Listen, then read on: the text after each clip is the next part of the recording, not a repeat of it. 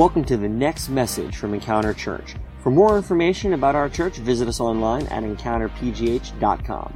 Thanks for listening and enjoy the message.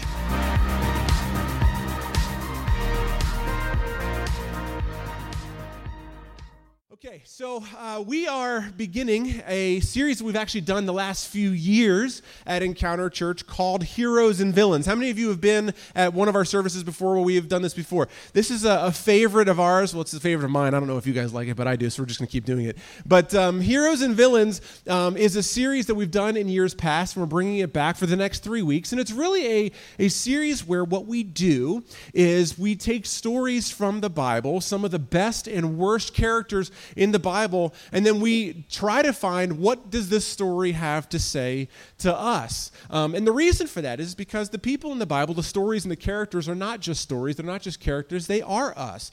If you watch a movie and you've ever cried or if you've ever laughed or you've used it as an example in your life to help explain, the reason why story is so powerful is because it allows us to identify with what's going on in it, and we can see our part in it. Well, the story of the Bible is even greater than that because the entire story is a story of humanity.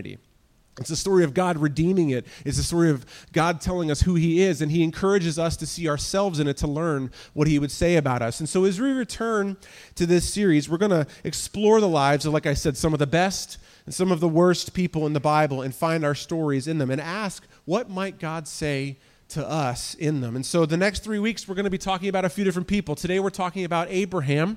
Next week, we're going to be exploring the story of a man named Simon the Sorcerer. Simon the Sorcerer, he's in the book of Acts. And then the last week of August, we're going to be talking about the truest and best hero of all, Jesus. But we're actually going to be talking about just one specific story. There are like 100 different stories we could talk about Jesus, but we're going to be tackling one specific one at the end of the month. So today we're going to be talking about Abraham. How many of you have ever heard of Abraham in the Bible? Okay, so only a few of us. But before we get into who he is and what he's famous for, I thought it would be fun for us to start today by looking into some other famous Abrahams. So maybe you'll be familiar with some of these guys. So the first one is, let's look on the screen here. We should have his picture. Yes, Abraham Lincoln, famous for abolishing slavery and also for incredibly fashionable top hats. Abraham Lincoln, one of the presidents, he's on, I think, the penny, right? I think he's on the penny, so he's famous. How about this guy? This is another incredibly famous Abraham. His name is Abe Vigoda. How many of you have ever heard of Abe Vigoda? No? Well, guess what? Abe is famous for his roles in The Godfather, as well as in Joe versus the Volcano.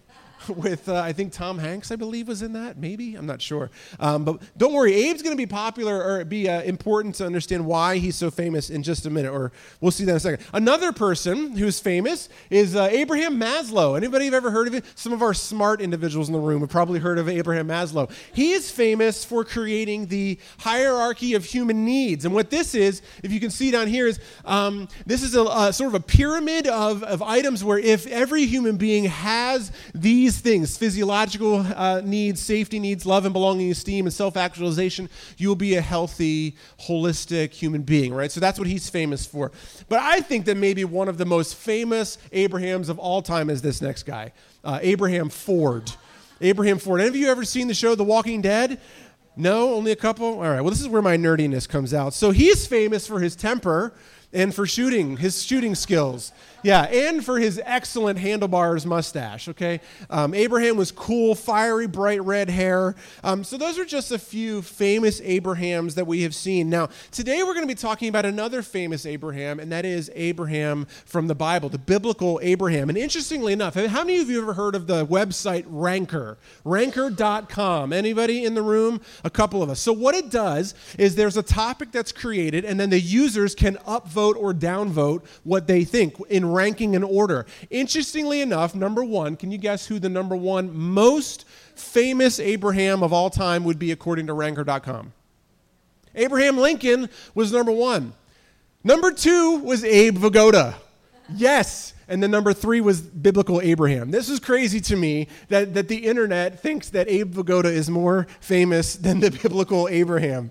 Now, the name of Abraham is probably the most famous individual in the entire Bible, except for Jesus. In fact, his name was mentioned over 200 times. Abraham's name is found in the Bible over 200 times. He is the central figure in the history of humanity in its redemption story in the Bible. So when we hear about Jesus, it all started ultimately with Abraham, because it is through Abraham that the promised seed came, Jesus, the Messiah, right? In fact, Abraham is called Father Abraham. We actually sang this song a few weeks ago at our family service. He was the father of many nations. And the reason for that is because God called Abraham, we're going to talk about this later today, but called Abraham and said, go to another place that I'm going to show you, and I will make you a great nation.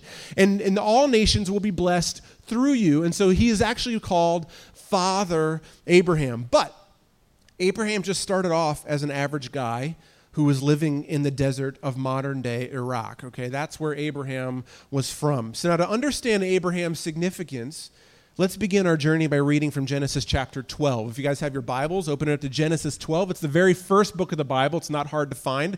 Open it up on the very left side, move in 12 chapters, and we're going to be reading in verse 1. If you don't have a Bible, we have them for free at our Connection Center, but also I encourage you to get your smartphone or tablet and get the Bible app and open it there. Genesis 12, verse 1 says this: the Lord said to Abram, somehow he heard from him, he appeared to him, somehow God appeared or spoke to Abram, and he understood, and he said to him, go out from your land, your relatives, and go out from your land, your relatives, and your father's house to the land that I will show you. In other words, I'm sending you somewhere that you have never been, and I want you to leave everything that you know behind. And he says this, here's the promise: I will make you into a great nation. I will bless you. I will make your name great, and you will be a blessing. I will bless those who bless you. I will curse anyone who treats you with contempt. And here's the promise: and all the peoples on earth will be blessed through you. Now this is the promise right here, okay?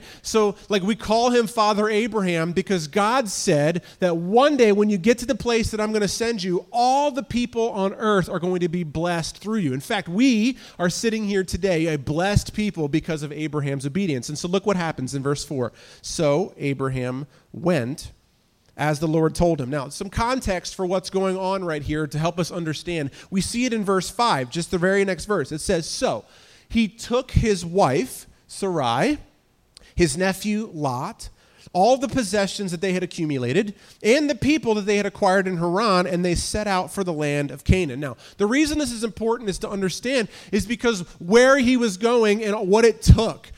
Abram had a whole lot to consider. He had people, he had goats, he had supplies, he had camels, he had a lot of money, he had his family, he had his servants, he had his tents, he had everything. And he was told by God to go 500 miles south on foot. We have a picture here on the screen. Haran is up in the Turkey area, and he was walking all the way down left to the bottom of where we know is Iraq or Israel. So 500 miles on foot from Turkey to Israel through the desert, through mountainous region, on foot with a bunch of like whiny kids and his, family members and his servants and all the supplies and everything, incredibly slow. Could you imagine walking 500 miles? And I would walk 500 more. Okay. Anyway, but it was slow, and he had no conception of what he was going to find there. I mean, I think that he understood what Canaan was. It's kind of like if you were to take a trip to maybe Mongolia, right? If anybody's ever said, I think I know some things about Mongolia. I don't really know what it's like there. I don't know what the people are like there. I don't know what kind of food they eat there. I don't know. But if God said, I want you to pack your bags and go to Mongolia, that's what it's like for Abram. Abram heard God say, I want you to pick up and go to this place, Canaan, that's 500 miles from here. And he had a lot to consider. Like a lot to take in, a lot to deal with, the drama that he was going to have to do, the work that it was going to take, the speed bumps that we're going to have. He had to consider all of that, all for a vision of the future from God, a promise of something that was to come.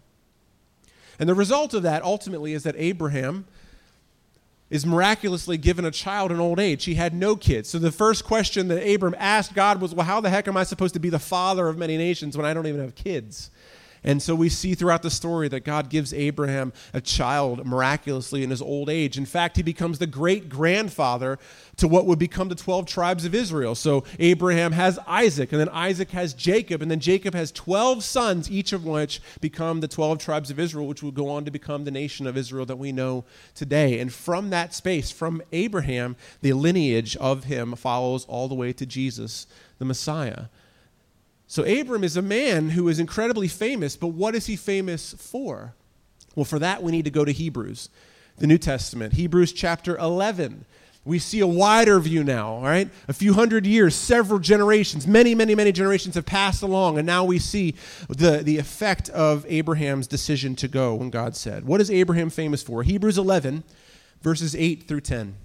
It says, by faith, Abraham, when he was called, obeyed, and he set out for a place that he was going to receive as an inheritance. He went out even though he did not know where he was going.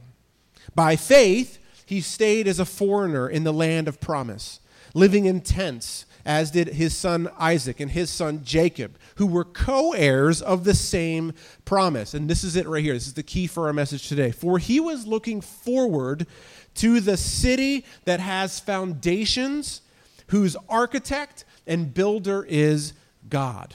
I want to read that again. He was looking forward to the city that has foundations, whose architect and builder is God. What is Abraham famous for? He's famous for faith and obedience. He's famous for faith and obedience. He's famous for hearing God. He's famous for seeing with eyes of faith. He's famous for choosing to go. And why was he going? Because verse 10 reminds us, because he was looking forward to this interesting statement of a city with foundations whose architect and builder is God. What are we talking about today? What is Abraham's story really about? If you're taking notes, I encourage you to write this down. The story of Abraham is an exercise in seeing the future and walking toward it. What lesson can we learn from Abraham? The lesson that we can learn from him is that when God speaks something, it's believing it. It's seeing what God is showing and choosing to walk there, even though you don't have all the answers of how you're going to get there, what it's going to take to get there, and what it might cost, but going anyway. The story of Abraham is an exercise in seeing the future and walking toward it. My question to you today is, what does God want to build in your life?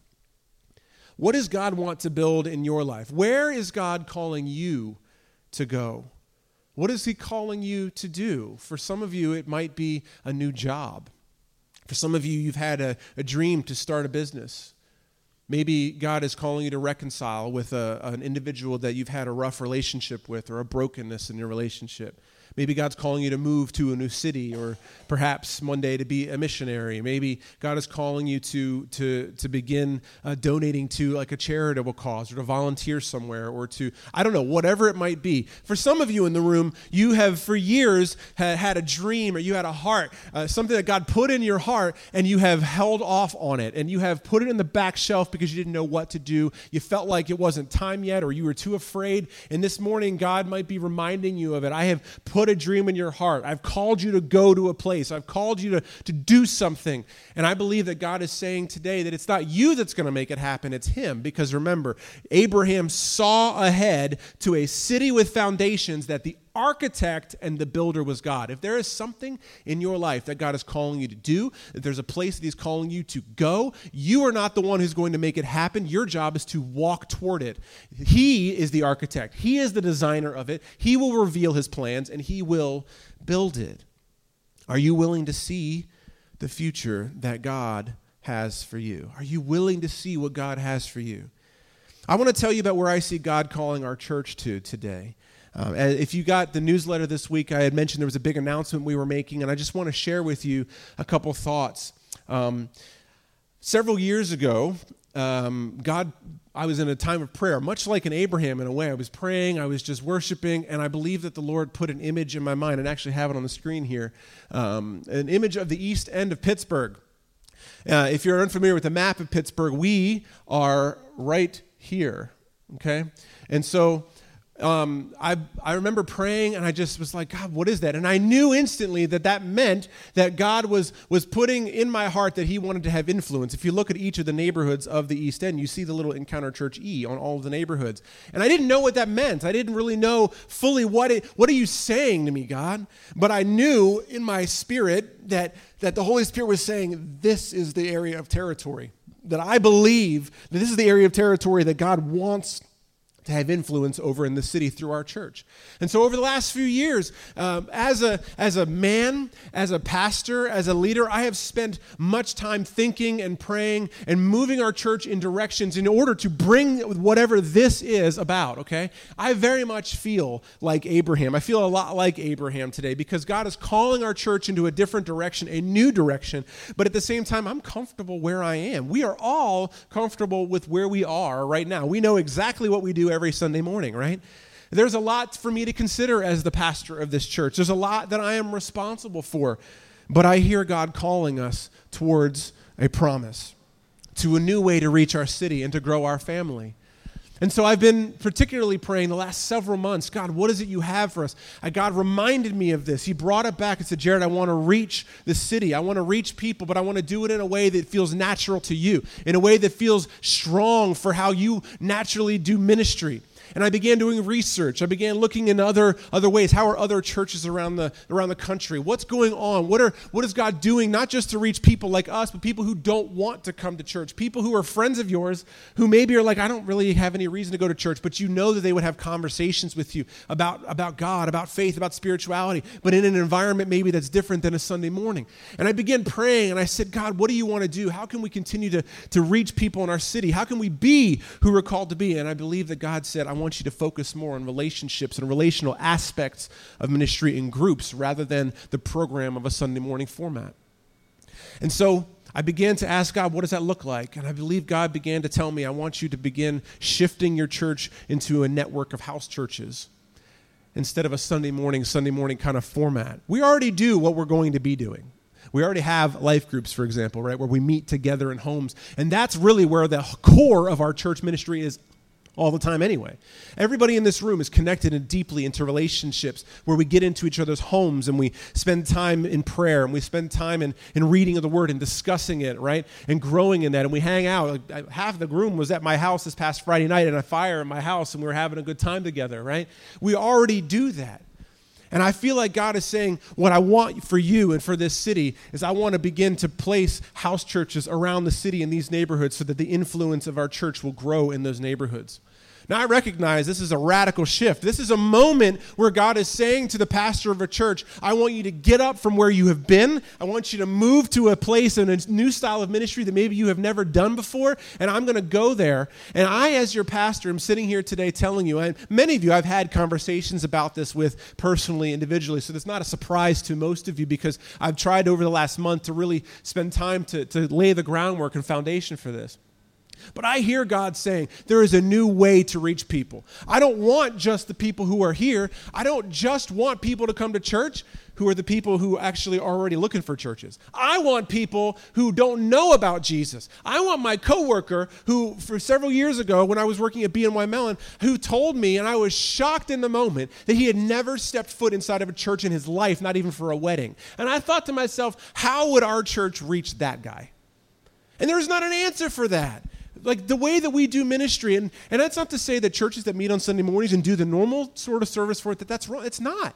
But what I hear God saying to us is we are built for connections, we are built for relationships, and the people that we want to reach who are like us already value conversations and value coming into homes and hanging out and enjoying each other's company and having those conversations, we can have a better chance to reach them through that way. And so what I see God saying is we're going to create a network of house churches, and it's going to start with one. So the beginning of September, the first Sunday in September, we're coming back to my house as a church family. We're going to be meeting on Sunday mornings for a time of worship together. It'll look very similar in some ways, a time of worship together, a time of prayer together. There'll be some food where we like to eat together, break bread together. There's going to be teaching time. There's going to be discussion time. There's going to be a time for us in an intimate environment. And I believe that that's a place that God is going to create a core group of people who then one day are going to start a second house church in another neighborhood. And then that house church is going to start another house church. And before long, you're going to see across the city of Pittsburgh, you're going to see multiples. And I don't know whether that means that every single one of these neighborhoods is going to have a house church. I pray that that's true. I pray that God would multiply us so much that every single neighborhood in the city would have a house church in it. And then we will come together on a regular basis, just like in an environment like this, as a corporate body. I hear God calling us. I hear him saying, Jared, take Encounter Church in this new direction because I have plans. And I look ahead and I say, God, what are you doing? How are we going to get there? But what I see is a city with foundations, that God is the architect, where he is the builder. And I recognize that this is different, but I want to assure you that this is the same thing that many churches across the nation are doing right now, across the world are doing right now. In fact, this is the way the church started. If you read the book of Acts, they met in each other's homes all the time, and then they would come together at like a temple or a synagogue on a periodic basis. This is nothing new. In fact, it is a solution that many churches, that many pastors and leaders all over the world are leaning into in order to reach people who are far from God, who have no interest in going to church at all. I bet every one of you knows somebody like that. I bet every one of you knows somebody who you think would probably have a conversation, would welcome a conversation about faith, but would never step through the doors of a church building. But they might come to your house or to a backyard barbecue. They might have a coffee with you and a group of people. They might. And that is something that I see God is doing. He's calling us to something new. The story of Abraham is an exercise in seeing the future and walking toward it. Now, there are a few things that we can learn from Abraham's life that we need to know to live out the kind of faith that he is famous for. And this is not just about what our church is doing, but whatever God might be saying to you this morning. A few more things that we're going to look in Scripture and see. Because Abraham is famous for things. He's famous for his faith and his obedience. But what does it take to live that? And remember, verse 10 said that he was looking forward to a city with foundations where God is the architect and the builder. What is the blueprint of that faith? What does that look like? Well, here it is. The blueprint of faith. Number one, for us to walk forward in whatever God has for us individually and as a church, it takes patience. Hebrews 6, verses 13 to 15 says, For when God made a promise to Abraham, since he had no one greater to swear by, he swore by himself. So God was like, I swear by myself, I will indeed bless you, and I will greatly multiply you. And so, what does it say? After waiting patiently, Abraham obtained the promise. Right? So now this is like 1,000 years later, looking back and saying, what can we learn from Abraham's life?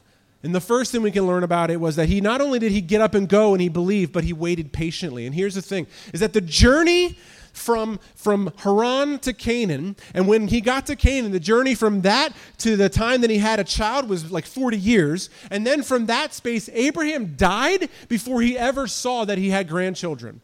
Right? So the promise becoming fulfilled ultimately took many, many, many years and required patience. And I love that the Bible makes it clear that after waiting patiently, Abraham obtained the promise. Abraham just did what he was called to do. And whatever it is that God wants to do in your life, if you say, I feel like God says I'm going to have a family one day, and you're like, but I don't have any kids at all. If that's you right now and you believe and you're holding on to the promise that God says, I'm going to be a mother or I'm going to be a father, it doesn't just mean like one day you're going to have 5 kids. First, it's going to take time for you to get married. And then you have to try to have a baby. And then you have your 1 baby. And then you have your 2 babies. And by the time you get to the end of your life and you look back over the 5 that you don't have, whatever that might be, you look back and you see that I waited patiently and it took time. Whatever it is, if you're starting a business or in our case, starting a church or moving in a new direction, the promise that God has down the road is going to take patience in your life. The blueprint of faith, number 1, requires patience. Number 2, the second thing that Abraham exhibited for us, not just patience, was it requires resolve. It requires resolve. Romans chapter 4, verse 20 to 22 says this, Abraham did not waver in unbelief at God's promise, but was strengthened in his faith and gave glory to God because he was fully convinced that what God had promised he was able to do. Therefore, it was credited to him as righteousness. Now, I want to highlight two Greek words in this passage right here, okay, for the scholars in the room. Two words here under waver and unbelief. The first is a word called diakrino. Diakrino. I believe we'll have it on the screen here. Can you guys say that with me? Diakrino. It means waver, but if you look deeper into the definition of the word, it actually means to evaluate carefully, to judge, and to decide. But then the second word we will look at is called apistia. Say that, apistia. Apistia means unbelief or doubt. So what do we see here? He did not waver in unbelief, but he was fully convinced. What does that mean? Let's rephrase it a different way. He evaluated carefully. He judged and made a decision not to doubt.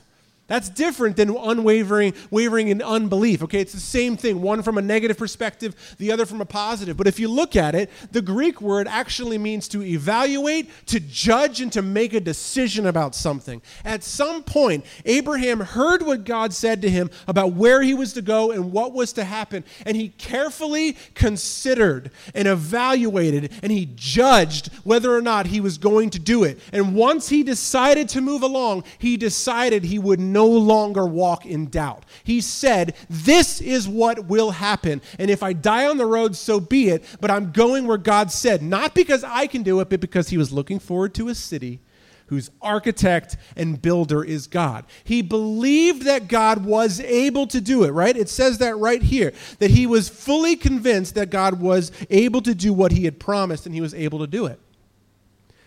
And for each of you, whatever it is that God is speaking into your life, a promise that he has made to you long ago, or an idea that he's putting in your heart right now, something that he's saying for you to do or a place to go, what he's doing is he's saying to you, I want you to believe that I can make it happen even if you can't see it, but at some point you have to carefully evaluate, you have to judge and decide for yourself that you will move forward and not doubt any longer. And that's a hard word. And I'm not saying that, if you read the rest of the story with Abraham, there were plenty of moments where he was like, God, I don't understand. And God was faithful to him and brought moments to confirm and reaffirm the covenant for him. But he made a lot of mistakes along the way. So we're not saying that that walking in faith means not just getting it right 100% of the time, but it does mean resolving in your heart that you have heard from God and you will move forward and not let anybody tell you otherwise. That's what it means to walk in faith like Abraham. So the blueprint of faith is not just, it takes patience. It for sure does. We have to be patient. It's a slow process, like 500 miles. How is it going to look for us as a church one day across the city? I see it. I see us having vibrant home churches where you guys and so many other people we haven't even met who are far from God are sitting in a house in someone's couch or right around a dinner table, and they're having conversations and they're being prayed for and they're inviting the other friends to come in, and it's happening all over the city. I see it happening. I see it happening. But what is it going to take for us to get there? I don't know. And how long is it going to take before that promise becomes a reality? It could be years before we look back and we say, look at this. We've got 10. I don't know. I don't know what it's going to be like. It's going to require patience for sure. But it's also going to take resolve, because there are going to be days where you or I are going to wonder, God, was this the right decision? Are we getting there? Are we doing this the right thing? Man, that was a mistake. We got to turn around and do something different, do something else. And the same thing is true for you and your dream. Whatever God has put in your life, if it's go back to school and change careers, and as you're moving through those classes, you're not doing well in your class. And you're like, God, I thought you told me that I was going to do well in this. I thought you told me that you wanted me to be an HR professional or a business leader or whatever. And there are going to be days when you're going to worry that the decision you're walking, the path you're walking along was a mistake. It requires resolve. You have to decide and fully convince yourself that God is able. But even beyond that, the good news is it also brings blessing. It brings blessing. Look what it says in Galatians 3, verse 7 and 9. It says, you know then that those who have faith, these are Abraham's sons. These are Abraham's sons. That means that you and me, each one of us, that we are children of faith. But look what it says in verse 9. So because of that, consequently, those who have faith are blessed with Abraham. Can we get that on the screen here? Consequently, those who have faith are blessed with Abraham who had faith. I'm not making this up.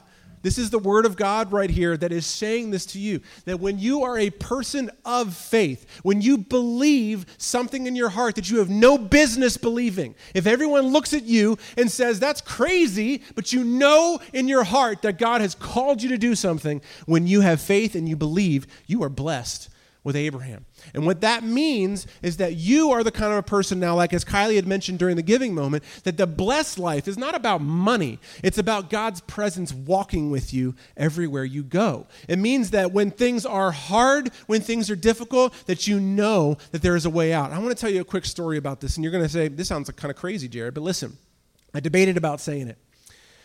So when we first were called to plant our church, this is like 6-7 years ago, I remember flying in an airplane, and at the time, I was terrified of airplanes. Not so much the flying part, but any kind of turbulence. So we would be flying and on the takeoff, and it's like shaking, right? Or if I'm on, just kind of coasting up on the, while we're up at 30,000 feet, and they would just start to shake all of a sudden, or particularly when we're going down and descending, right? That kind of feeling. I remember being filled with feelings of death.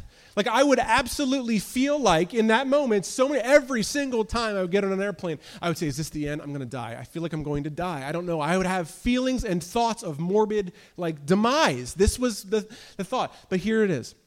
And I believe Abraham had moments like this when he was being attacked by people, he was being ambushed, when he, all of these different things that you can read about throughout the Bible. That I remember then going, but God, I know you called me to plant a church. I know it, and I know that this is not my end. I know without a shadow of a doubt this is not my end. And so while I was afraid, while I was worried, while I was still feeling that way, there was a part of me that had such faith that rose up in me that said, I know God has called me. I see ahead to the city with foundations whose architect and builder is God, and therefore this plane ride will not be the end of me because I know God has called me to do that. Now, in this case, right, and my life has been blessed because of it. It has been blessed because of it. Guys, I cannot tell you the overflowing blessing that has happened in my life relationally and spiritually and emotionally and physically. My life, God has gone ahead of me in so many circumstances because I've put him first, because I've walked in faith. And so yes, this moment right now where we're taking our church in a direction that is a bit unorthodox compared to what most churches do on a Sunday morning is crazy in the eyes of those people who don't understand, who haven't heard it. I get it. And yet, I know the voice of God. I know him speaking to me. And I have seen that every time I've stepped out in faith, he has been faithful, and he has blessed my church, and he has blessed my family. And whatever it is in your life, whatever it is, if it's a leap into a new career, if it's a new city, if it's reconnecting with a relationship of someone that has hurt you time and time again, but you hear God saying, I want you to reconcile with them, whatever it might be, if you hear clearly, and I encourage you to do what Abraham did, carefully considered. All right? So this is the difference of the person going, well, I guess I've got something hard in my life. I might as well go do it because of faith. No, what I'm saying is Abraham carefully considered. He judged, and then he made a decision. I want you to ask yourself that question this morning. Is there something that God is prompting me to do, and I need to carefully evaluate it? I need to judge it, and then decide not to doubt if you feel this is what God has said. And from that place, you walk in patience. Just continue walking in that direction. Some days you're going to be like, wow, I got to check. Oh, the compass says I'm actually I need to get back on track, right? Just walking in patience. God, I can't see it yet. How far do we go, God? Oh, we only went 10 feet. Okay, we'll keep walking, right? Patience. Resolve when it's now a hill. How do I don't know. I guess I'll just turn around. No, I'm going to find a way up this hill. That's resolve.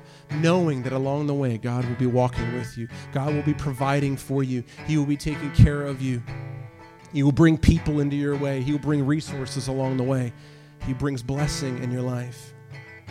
And it says that right here. Consequently, those who have faith are blessed with Abraham who had faith. So the real answer is that you're in good company. When you become a person of faith, of a walking out in obedience of faith, you are in good company. Just stand with me as we kind of close up today. What does God want to build in your life? What does he want to build in your life? Where is God calling you to go? What is he calling you to do? Are you willing to see the future that he has for you? for our church, for our city. The story of Abraham is an exercise in seeing the future and walking toward it. Would you pray with me? God, I love that the stories that we see in the Bible are not just stories, but they are actually like reflections of principles that you have called each one of us to. And God, the story of Abraham is one that is talked about over 200 times. In other words, emphasized. In other words, pay attention. So many times Jesus talked about faith when we can't see things. So many times people in the Bible are rewarded for faith. And sometimes it feels like blind faith. I'm sure that the people that Abraham left behind in Haran probably laughed at him. Probably thought, man, you're crazy. You don't even know what's down there. You could be killed along the way. But he knew in his heart that God had spoken and called him and promised. And so, God, right now, we just say, God, the things that you are calling each of us to as individuals and as a church family, God, I pray that you would help us to consider, to evaluate, to judge, and to have faith and to not doubt. God, I pray that it would be very clear in the individual lives of our church family here, the things that you would remind them of, the words that you have spoken over them. I remember when you called me to plant this church, I remember then that it was a forgotten dream, and you reminded me of a word you spoke over me years before that. I pray that right now, for anyone in the room, that they had forgotten about the dreams that you have for them, that you would now remind them in Jesus' name. I pray that for people in the room today, that you would insert a dream right now, God, that you would make it abundantly clear what they are to do, where they are to go, and how they are to get there, and what that would look like in the beginning stages, God. And I pray for all of us that you would give us the faith to walk forward, to walk in faith and obedience, and that we would be called among Abraham's children, sons and daughters of Father Abraham, who would be known as, famous for, people of faith and obedience. God, give us patience as we walk down the road towards the promise that you've given us. God, give us resolve when things get hard, when they get difficult. Band us together as friends, as followers of Christ. God, and we pray for your blessing in our lives. I pray that you would resource everything that we do, every step that we take. I pray that our relationships would be mended with each other and with those who we're far from. God, I pray that you would heal our physical bodies. I pray that you would heal our broken minds and our broken hearts, God. I pray that you would provide jobs. I pray that you would provide education, that you would open doors, God, that you would close the ones that are wrong for us. And all of these things, we ask for them as blessing in our lives because we are your kids. Help us to see the future, to see the city with foundations ahead of us, and to trust that you are the architect and you are the builder and you will do what you have promised. In Jesus' name, amen. Amen. Thanks for listening to this week's podcast. If you call Encounter Church home, or if you'd like to partner with us to support the work that God is doing here, you can take advantage of our online giving option. Just go to encountergiving.com. Also, stay up to date with us throughout the week by following us on Facebook, Twitter, and Instagram at EncounterPGH. Thanks for listening, and we'll see you next week.